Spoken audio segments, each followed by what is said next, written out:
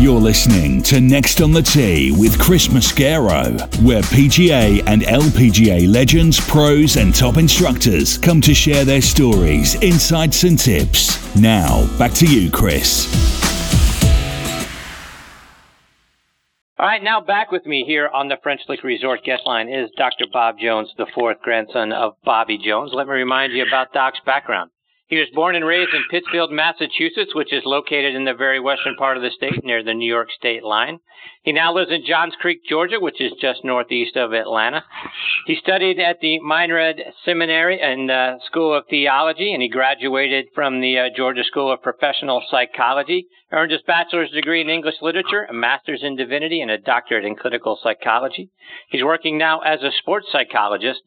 It has been really wonderful for me to get to know Doc over the past couple of years, and boy, I couldn't be more excited that he is back with me again tonight here on Next on the Tee.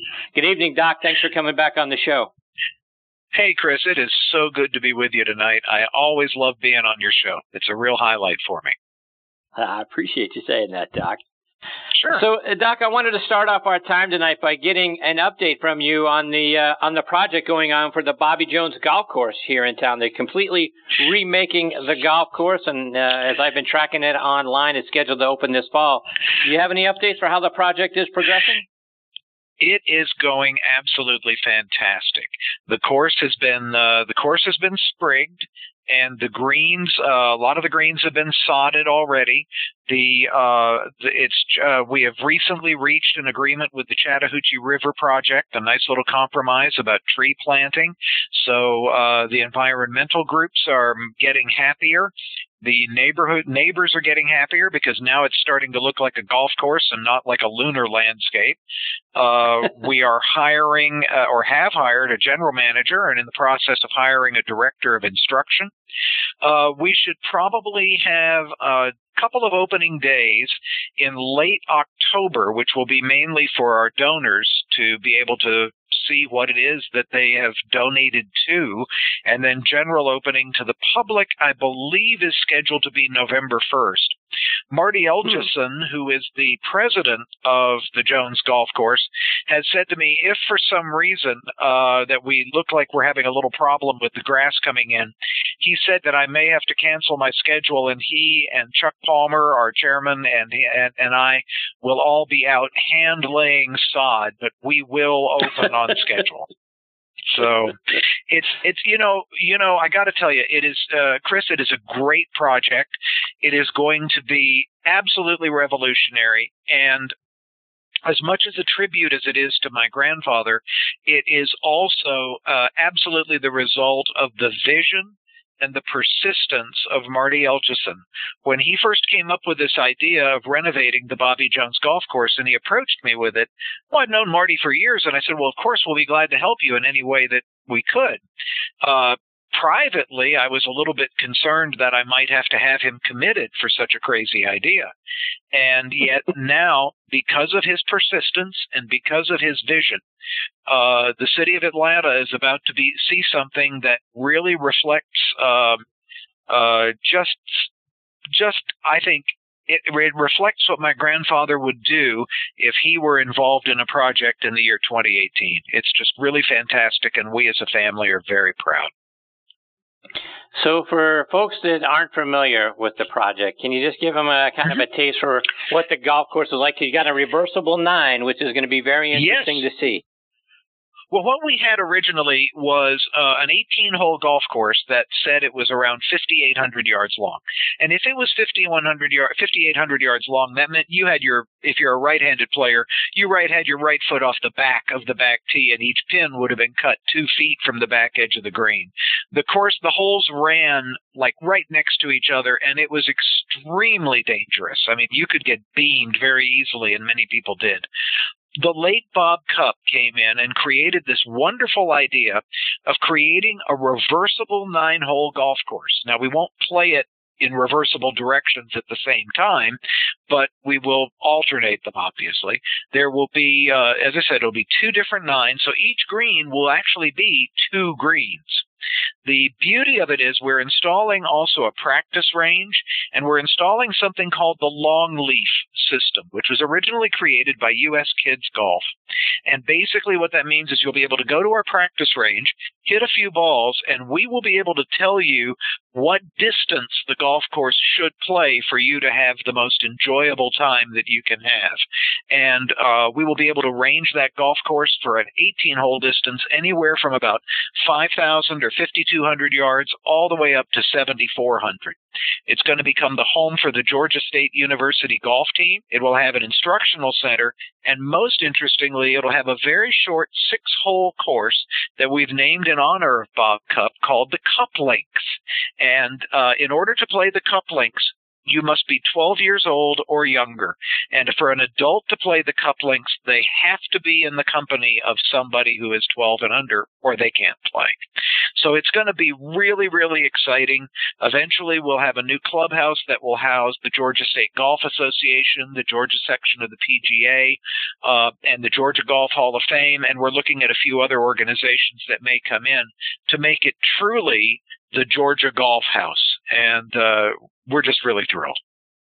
Wow. I would have never guessed that you could stretch that golf course out to 7,400 yards. That's fantastic. Oh, yeah. Oh, yeah. So I mean, you can go online and see the diagram for it. It's really revolutionary. Yeah, it's going to be fantastic. I can't wait to see it. So I'm looking forward to November 1st and taking a stroll around the golf course. It's going to be a wonderful complex. Good for you guys. Yeah, we're Doc, really pleased.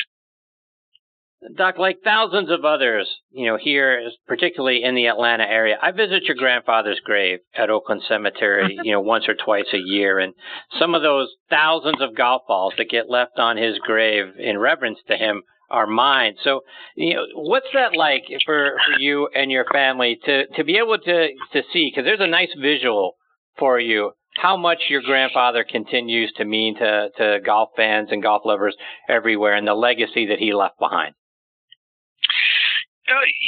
It's so hard to put that into words. I mean, when you go to Oakland and you see things that people have left there, the golf balls are really amazing. I will also tell you there have been times when I've gone there and people have left other things. People have left like books that are special to them. I've had several people who've left letters. And whenever I can, if the cemetery is able to pick them up, say, before a rainstorm, if I can get them, I always try to respond to them. We've had some interesting things that are left, too. Sometimes people will come and they'll leave their handicap cards. Sometimes, for example, one time we've had a couple of people who are members of the PGA of America, which, by the way, my grandfather was an honorary member of the PGA of America, and they will leave their PGA cards. The most interesting PGA card that I ever saw, at least, was from young Joe Bonanno, who apparently was either the son or the grandson of the mafioso bearing the same name, which is probably one of the more interesting PGA cards I ever saw.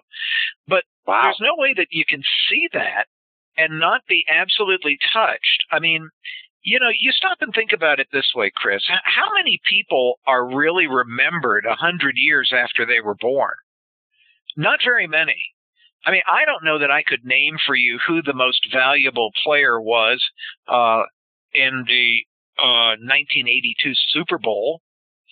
I don't know that I could name for you even who competed. Well, I could tell you who competed in the 1968 World Series, but that's another story. But I mean, my point is, so much of what we think is important fades into obscurity over time. And yet here we are now. This is 2018, which is 116 years after my grandfather was born, and he still touches people's lives. And I just don't know how you can encounter that and not just be humbled by it, especially when you bear the same name.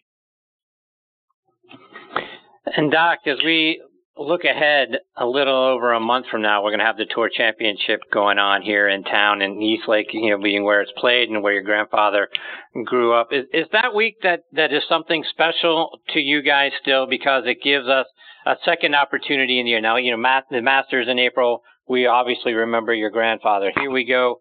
6 months later, we have a second opportunity to remember your grandfather because of the course that this tournament is going to be played on. I know you're a member at the Atlanta Athletic Club, so at a different location. But is this another week, a second week in the golf year that is still special to you guys?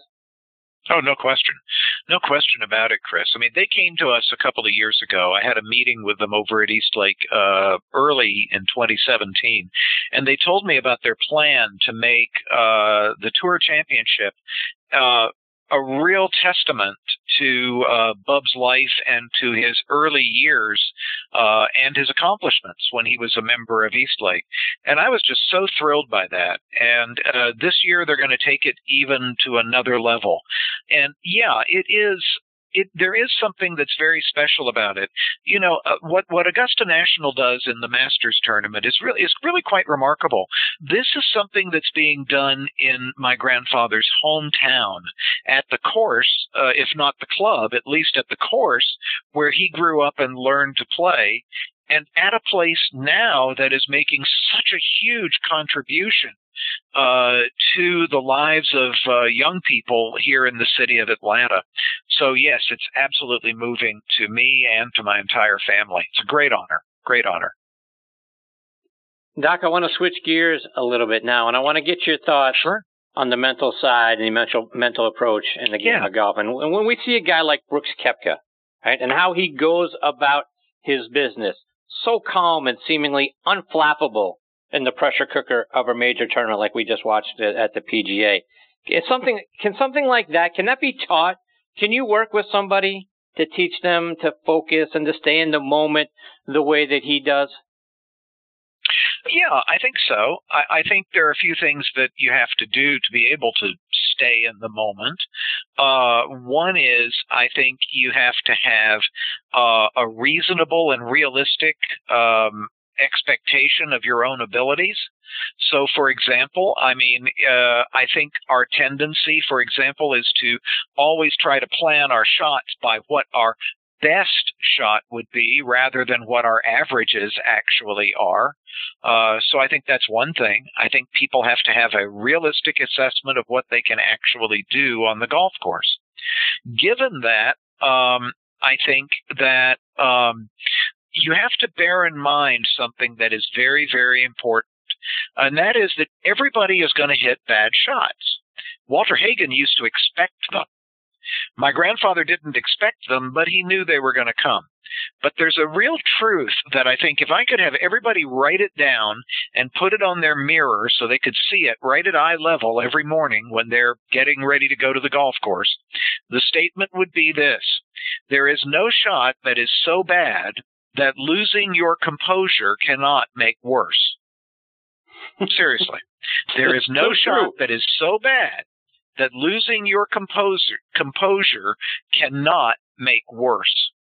And I'll give you a very practical example of that. A number of years ago, I was playing in a tournament up at Highlands Country Club in North Carolina with Charles Harrison, who for many years was a fantastic regional player here in Atlanta. And Charlie got on the ninth hole, which is a relatively short hole. And he snap-hooked his tee shot, and it went maybe about 110 yards, hit into a bush, and bounced out into the rough, maybe 210 yards away from the green. If it were me, I would have gone ballistic, at least back in those days. Charles just walked up to his shot, took a look at it, took out his 4-wood, and knocked it on the green 8 feet from the hole. And as we were walking up the fairway, I turned to him and I said, "Charles, that was just a fantastic shot." And he said, "Well, you know, Bob, you just never know what's going to come out of the gun at any point." And that's a good lesson. And that's a good lesson. You can hit terrible shot after terrible shot after terrible shot. And if you just maintain your composure and you just maintain your patience, then all of a sudden it can turn around on a dime. And we forget that in golf. Of course, I have another theory about that, Chris, and that is this.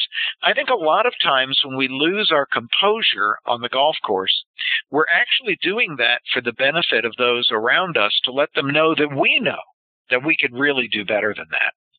So I think you have to sort of check your ego at the door, know what your realistic expectations are, and then recognize that there is no shot that is so bad that losing your composure won't make it worse.